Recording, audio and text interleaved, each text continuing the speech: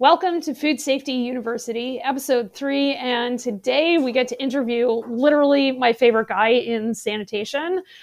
He's from Rochester, Midland, which is a great chemicals company. And I am proud to bring you Leon Witham for a great interview about the things you aren't actually thinking about when it comes to sanitation.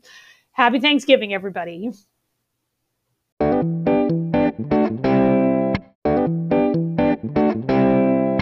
Welcome to the Smallholder Food Development Institute podcast, where we serve up truth so that you can build the profitable, sustainable food business you've always dreamed of. Now here's your host, Dr. Michelle Pfannenstiel. Welcome, everybody. Thank you so much for coming to the podcast this week. And I am so excited to have my colleague and friend, Leon Witham, here. And rather than tell you who he is, I'm actually going to have him introduce himself because he can do a better job than I will anyway. So, Leon, take it away. Tell us who you are. So I'm Leon Witham. I work at Rochester Midland Company. I've been with the company for 18 years. I am what they call a senior technical specialist, but on the world where I'm knocking on doors, they see me as a salesperson. And our company's been around since 1888. We're family owned. We are in, I believe, our 5th generation now. And we are one of the oldest companies in the country that's still family owned manufacturing something. So we're very proud of that. Very good. I always am appreciative to talk to other people who actually manufacture stuff. There's so much in the world where they're like, no, we don't make anything anymore. But you and I, we make things. Yes. We make things. All right. Well, so you are a senior technical specialist in sanitation. You know, you and I think we met at Preventive Controls Train the Trainer training. Yes. The lead instructor training at URI. Yeah. Okay. All right. I've sent several clients over to you. So today we want to talk about what I refer to as block and tackle sanitation. And when I'm working with my clients on block and tackle stuff, I'm fond of starting with the phrase that food safety is a team sport. And so from that perspective, do you even start there? And who do you like to have on your sanitation team? So that's a great question. I'll back up a little bit because chemicals for food sanitation seem to be a transactional process. Someone needs a chemical, they buy a chemical. And really where we separate ourselves, Rochester Midland, from a lot of other companies is that we go in with technical expertise, as you know. I am an SQF practitioner. I'm HACCP certified, sustainability certified. I'm PCQI and a PCQI lead instructor. And at the time when I went with you at URI, which by the way, since then I've gained a lot of customers from you, and I appreciate that very much because you see the value, I was the only person in the world at the time, I know that Donna had mentioned that was actually a PCQI lead instructor. And this is where we really separate ourselves from everybody else. So you have a purchasing agent who may need to buy chemicals, or a sanitation manager, or a QA person needs chemicals and they just buy chemicals. And that's really where we start to get in the issues with sanitation and what we need. We really need, when we go in to see somebody, we need to see, yes, purchasing, because obviously it's a part of the equation, but we need to see the plant manager. We need to see head of quality. We need to see head of sanitation, because we want to talk about a full program and not just selling chemicals. And I think that's where a lot of people get lost. So what does that mean, right? As you know, because you've been involved with me a little bit, we talk about training. What happens now in most customers is you have QA that works first shift and second shift, and you have sanitation that works third shift. Quality is not there on third shift to see what they're doing. The production manager is not there to see what they're doing. They give them a bunch of paperwork to say, here, you need to do this stuff and check off the box. But no one's really the conduit between the sanitation team, which is the most critical thing in the company, and QA, who may have wrote up the procedures. And so that's where we separate ourselves, where we understand when we go in and talk to these people is that you need someone to come in and work with your sanitation team. You need to do training. You need to do SSOP validation.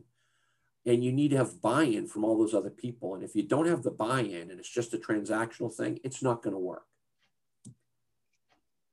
Right. No. And that, that's so interesting for you to talk about not only the broader company transaction, but the transactional nature of QA to sanitation. And I tell people that quality assurance is a sales process.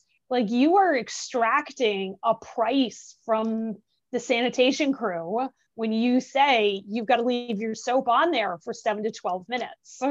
Correct. You know what I mean? And that's we gotta face up to that. Correct. And a lot of times what I've been noticing recently is that QA people don't stay in a position very long, which I understand and respect. They like to come in, they like to fix the problems. And after they fix the problems at this company, they're like, I'm bored. I want to go somewhere else and do it again, which is perfectly fine. And I understand that. But the problem is that sometimes that quality control person may come from a dry bakery and then goes to a meat facility. And they can't transition the difference because there's a big difference, a total different difference of everything that's in that plant. And sometimes they struggle. The good news for me is that a lot of times those people will go from place A to place B. And when they get to B, they say, Leon, come in and help me because I don't understand. Help me understand what we need to do here. And the other thing that gets lost in transaction is that you can actually, by a good sanitation program, increase your shelf life. And that gets lost a lot.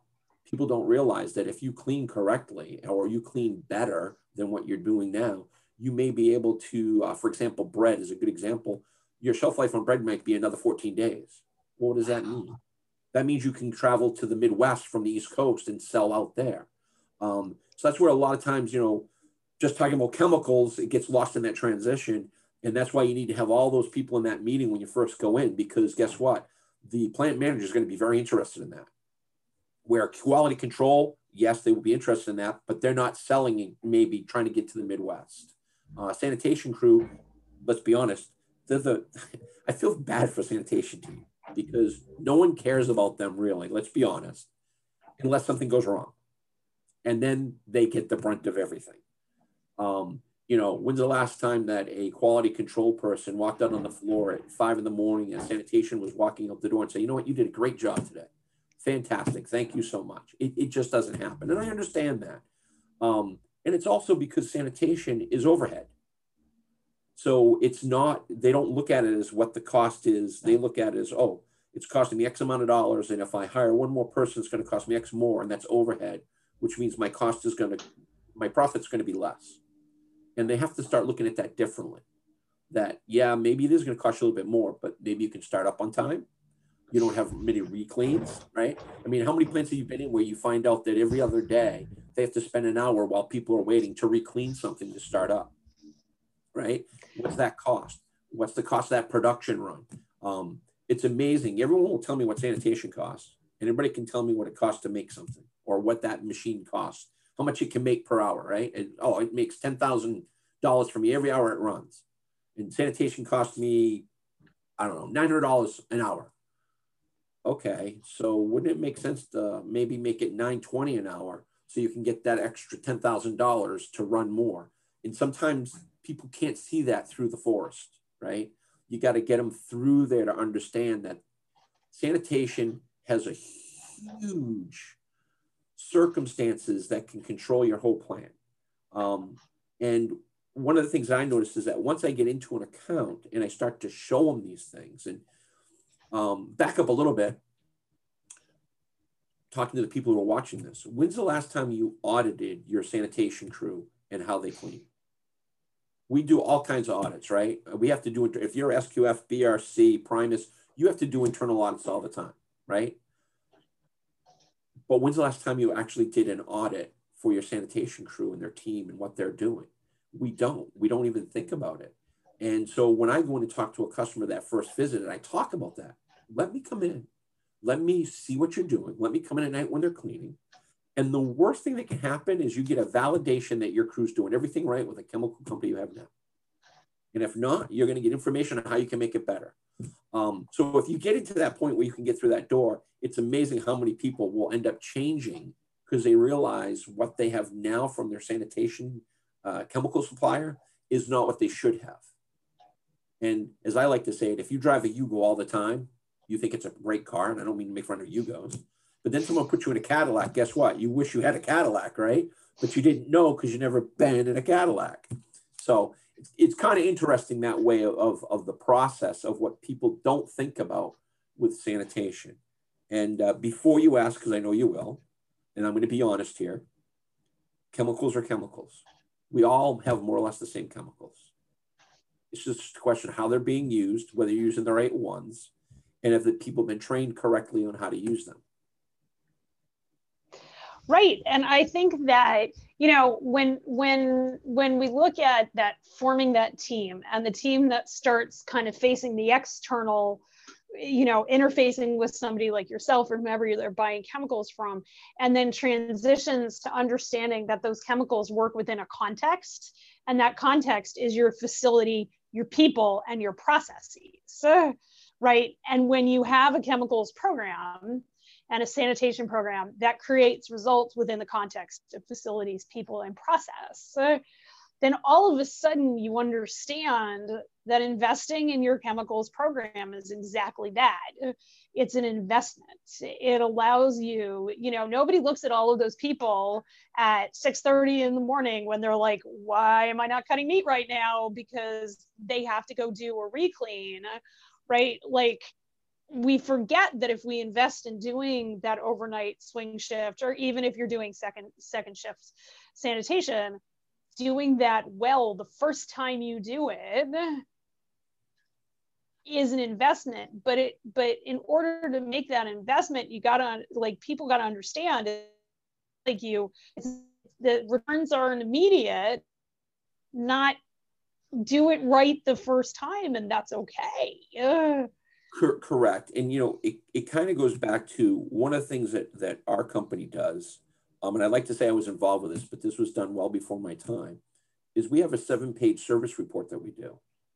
And that 7-page service report goes to anybody in the company. And the majority of my companies, it goes to the owner, the plant manager, the production manager, quality control, sanitation, and anybody else they may want.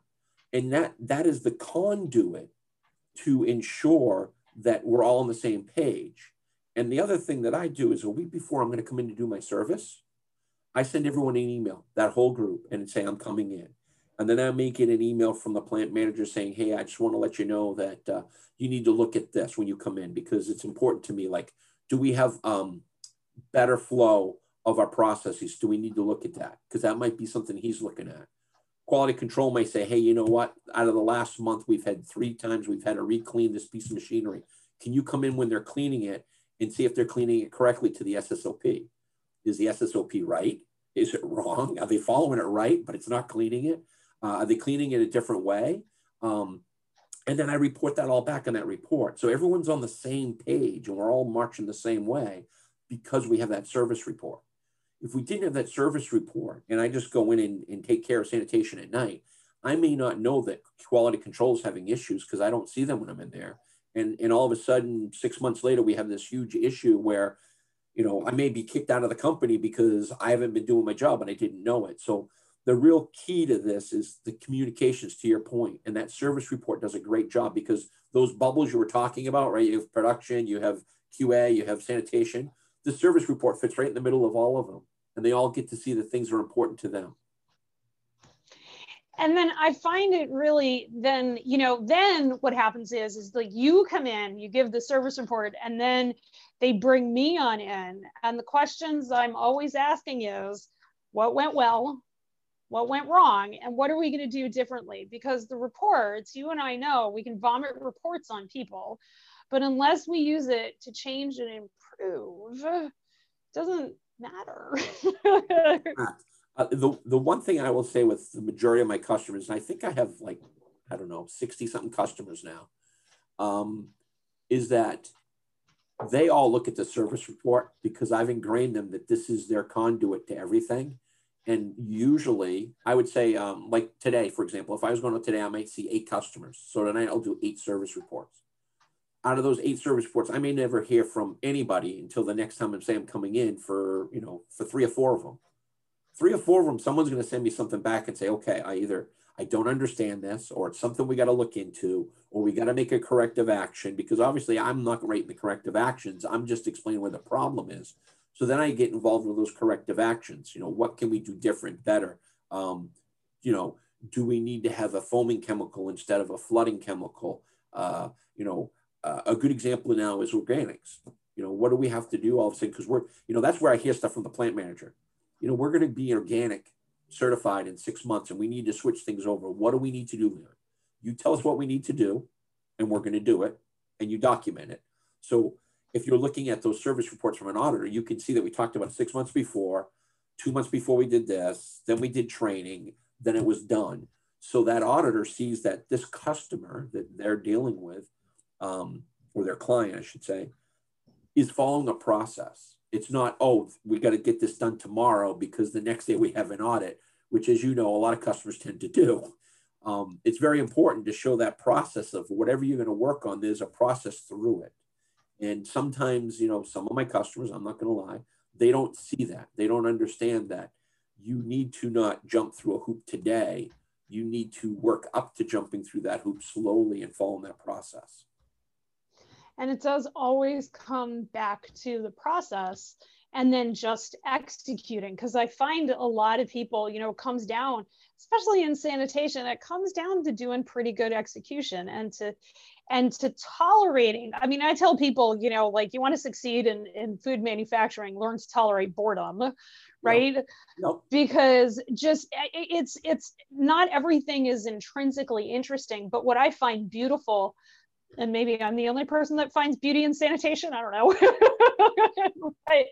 But what I find beautiful is when everybody's doing the right thing the right way, every time they do it, and the system is working efficiently. And, like I work in a lot of meat and fish and dairy, and the floor, like the manufacturing floor, is set for everybody to come in. Right? Yep. And it's such, you tolerated boredom, but that feeling feels so good. I've accomplished, I like to say it's like setting Thanksgiving dinner, right? You've set Thanksgiving dinner. Now everyone's going to come in, and in 3 minutes, they're going to destroy everything you did. But you need to have that table set to start off with. Right. And one of the things that I always talk about too is that the training is very hard now with sanitation teams because they speak multiple languages. Sure. I have one customer that has 12 languages. So you know what? The only way you can train them is by showing them, and that's just so people relevant, right? You're not gonna translate it into 14 languages, especially if you have one person from Poland and they may leave tomorrow because they're a temp worker. So you've got to show them. And that's the thing where we really separate ourselves is we will go in. That's why I said we'll go in when you're cleaning and, a week ahead of time. Hey, I want to let you know I got these 2 new people and they speak whatever language. And can you come in and help show them how to do it? Because we show them, they're not going to listen to us, right? We're big brother, we're not going to listen. But if you come in and show them, it means something to them. They see someone coming in at 2 a.m. that doesn't belong here. They're investing time, so we should listen to them. And I think, that those little pieces fall apart a lot. And that's why a sanitation crew will have bumps in the road, is because they don't have someone that's doing that for them. Let's be honest, quality control, who works maybe 10 or 12 hours during the day, is not going to come back 2 a.m. to show them how to do something. And I understand that. They need sleep too. Right. Yeah, no, I get that. But I often, and then this gets into some of the cultural conversations that we have about sanitation. I tell people that your single most important person on your production floor is your production sanitation person, because that person is the one that is the eyes and ears of your production floor. They know when stuff is hitting the floor because they're the ones picking it up. They're the ones going behind and have the ability to do all of those observations. But we never promote into production sanitation. We never talk about promoting into sanitation. It's like, okay, everybody's got to like grind through the grud of sanitation. But without a sanitation program that is creating results for the company, your company has no results. Correct. And, you know, on to that, a lot of my customers get very upset when they lose their best sanitation worker, because production sees he's the best sanitation worker. He'll be the best production worker.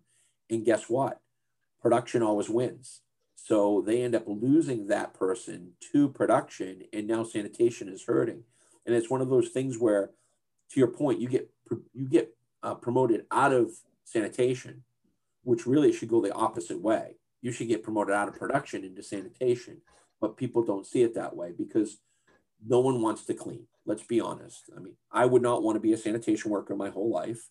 I don't want to get sweaty. I don't want to get wet. I want to be able to see through my glasses. It's the same thing day in, day out. So we should really respect the people who love to do it. There are many, many people out there that love to do that job. They love it. And I admire them, and I tell them all the time when I see them, I say, you know, I really appreciate you being here from month to month, because it makes my life a lot easier compared to having to train someone every month. But we don't work at it that way. We look at sanitation as the lowest rung of the ladder within a company. And I think we lose the human potential. It's super interesting because we work in food manufacturing, and there's a, not to bring like a Rodney Dangerfield sort of aspect to it, but I don't get no respect, right? But I mean, everybody wants to eat. and the tolerance for all of the spinning plates, that's one of the things when I'm doing 2:00 observations, because I definitely go to plants at 2:00 in the morning to watch people clean when I'm auditing them, and when I'm helping them like fix problems and things like that. And sure, it seems like you could think about sanitation as just doing the same thing the day in and day out. But the truth is that you can go to same company, do sanitation at 2 or 3 o'clock in the morning every day for a week, and you will still see something new every single solitary time. Yes. It is a physical challenge, but it is much more mentally challenging than most people give it credit for. And your overnight sanitation team lead is like the web that holds your morning together. Correct. And I will say that when we go in to survey a customer, a new opportunity, we try to go in 2 different nights because we know we'll see different things different nights. They may have run long. They may have run short. They may have done a different product. It may be a different person that's cleaning it because they change different people around to try to keep them going, that they're interested in what they're doing. And then all of a sudden you see 2 people cleaning the same machine 2 different ways. Mm-hmm. Mm-hmm. And one of them is doing it incorrectly to an SSOP, or maybe both are, but they both aren't doing it the right way. And just recently I was in an account where one person was cleaning this piece of equipment different than I had ever seen before. I said, how long does it take you to clean that? He goes, 2 hours, never get a hit. I said, well, the other guy takes 4 hours. He goes, yeah, he does it different than I do. Well, come to find out, the other gentleman was following the SSOP. This gentleman found an easier and quicker way to clean it and got no hits in the morning. So guess what? Quality, you need to change the SSOP to what this gentleman's doing. And that's the part that's missed by even the supervisor that's there at night. He has so many other things to worry about. He can't be auditing them to see how they're cleaning. And that's why you need those fresh eyes to come in and look at it. I always challenge plant manager. You want to see how your plant's doing? Come in and spend a night. Just get a stool, sit in a corner, and watch them all night and see what's going on. You'll have a better respect of how your plant is clean and ready to go in the morning, or why it's not. And one of the biggest issues out there, and I'm sure you hear this a million times, cleaning comes in at 11 p.m. and works till 6 a.m. Oh, when do you start cleaning? Oh, we can't start cleaning till 3 or 4 because they're running late. I can't help them with that, right? And then they get mad because either they're not cleaned in time, so they're losing production time in the morning, or they're getting a lot of hits because they had to, excuse my word, half-ass it to get it done because they're missing time. For whatever reason, there's a lot of legitimate reasons why they would run late, right? But a lot of times we forget that in that equation when we get mad the next morning when they're not ready to run. And it makes it very hard. Or one of the other ones that happens a lot lately, well, we don't want to pay overtime, but we need to run late. So we're sending production home. We're going to put the sanitation crew onto production for the last 2 hours running late, and then they can start cleaning. Wow, that's a choice. Yeah, and that happens a lot. And, you know, so now you've got people that are producing that should be cleaning that may not know how to produce correctly. Or, you know, as the saying goes, if you have someone in production clean, they're not going to do as well because they want to go home. Those people kind of resent that. They're there to do one job and they're doing a different job. And now they don't have a good attitude the rest of the night. And those are legitimate things that need to be addressed. Don't have the answer. If I did, I'd have $1 million. But there's something that we need to look at when people are actually cleaning. Yeah, no, I totally get that. And it all, you know, like everything, you know, we talk about facilities, and I lump equipment into that, processes, but people, like managing sanitation is a process of managing people and being a leader of people, so that you can effectively get your product out the door. And it's tough for people to remember that. Yes. Sometimes. Yes. Like and we really need to train leadership in sanitation. Correct. And like I said, you know, everybody is focused on their jobs. And that's okay, because that's what they're paid to do, is focus on their jobs. You have production, focus on production. You have sanitation, production on sanitation. And to be honest with you, I think a lot of times these people don't really know what the other person does. You know, they think they know what they do, but they don't know. No one's ever actually job shadow each other to understand and have more respect for that other person. You know, I've seen numerous times where there's a sanitation worker during the day, right? He's taking care of the cardboard or the trash while they're running production. And people will just throw things on the floor instead of the trash can because that's their job. No, it's your job too. And so they don't really understand that that person isn't their servant to do whatever they want, that they're trying to do a job that's very critical, but they don't understand that because they don't understand really what that other person does and how critical their job is to them, and making sure that they do everything safe. And let's be honest, do you really want a sanitation worker to pick something off the floor if they don't have to? No. Right. You got all kinds of issues of chances of something bad happening to that product because of that. But that worker who's on that line doesn't understand that. And that all gets back to training. Yep. Which is training, the first thing I mentioned, culture, right? Food safety culture. First thing I mentioned, the biggest thing that people aren't doing is training, especially now during Right. COVID. COVID makes it a real issue for training right now. How do you get training? So, you know, I'm like, well, why don't we go outside and train? We can't be in the conference room. Let's go outside. Let's go in the warehouse. You know, let's do mini trainings instead of an hour long. Let's do it 10 minutes. You know, we can get a lot accomplished in 10 minutes. You know, hit the very important things and come back next month and do another 10 minutes. There's nothing saying that you have to do this half-hour training has to be done in a half an hour, right? You can break it up if you need to. Be creative. But training is very important. And because of COVID, a lot of people are using the excuse of, well, we don't need to train right now. Doesn't, you know, we have COVID, we can't be close together, so we're going to push it back. Well, I would say, as somebody who's revamping her training to be in much shorter segments, that delivering a 3 segments in 7 3-minute segments, or 3 7-minute segments, Yeah. to be 27 minutes, and then giving people time, 30 seconds on the front and the back, to get their brains there, is much more conducive to how adults actually learn. Right. Just because for a trainer, it's easier to do it in 1 30-minute segment than in 3 7-minute segments, doesn't mean that that's what our audience needs. Correct. Exactly correct. And, you know, I always tell my customers, you tell me what you want and I'll figure out how to make it work. If we got 10 minutes, okay, great. You're going to give me 10 minutes and that's what you're going to give me. What are the most important things you want me to cover? And we'll get it done in that first 10 minutes, because that's the first thing we should knock out. And then the next time we'll come back, we'll do something, you know, that's not as critical to you today, that needs to be discussed, but not critical to you and what's going on in your plan today. Right. I think that's very important. And a lot of companies that I compete with are very stringent. We're going to do 30-minute training and that's the way it's going to be. We're going to watch a video and this is what we're going to do. Compared to me, I look at it as a restaurant menu. Tell me what we need. Let's figure out how we can do it. I know you've got, you only have so much money that you can afford to do training, right? Because every time you take 10 minutes off the floor, they're not doing production. Excuse me. So how do we make this work so we can make everyone happy, right? You got to make the auditors happy. You got to make the owners happy. You got to make the people on the floor, make sure they're doing things right so they're happy. It doesn't matter if I'm happy or not, right?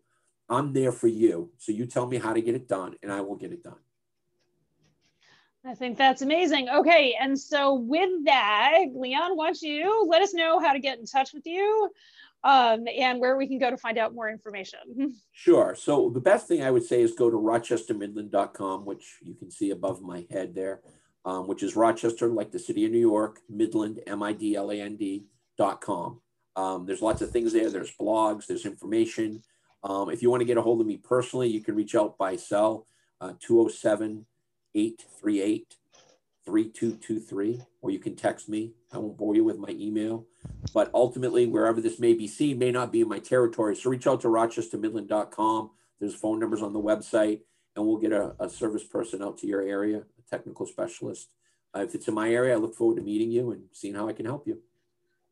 All right. Well, thank you so much for coming on the podcast. It's been amazing to talk with you and like minds to understand how important sanitation really is.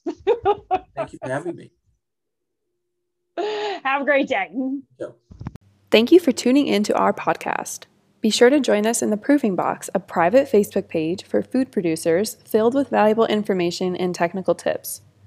Grow your business by learning from people just like you, all under the guidance of a food safety expert.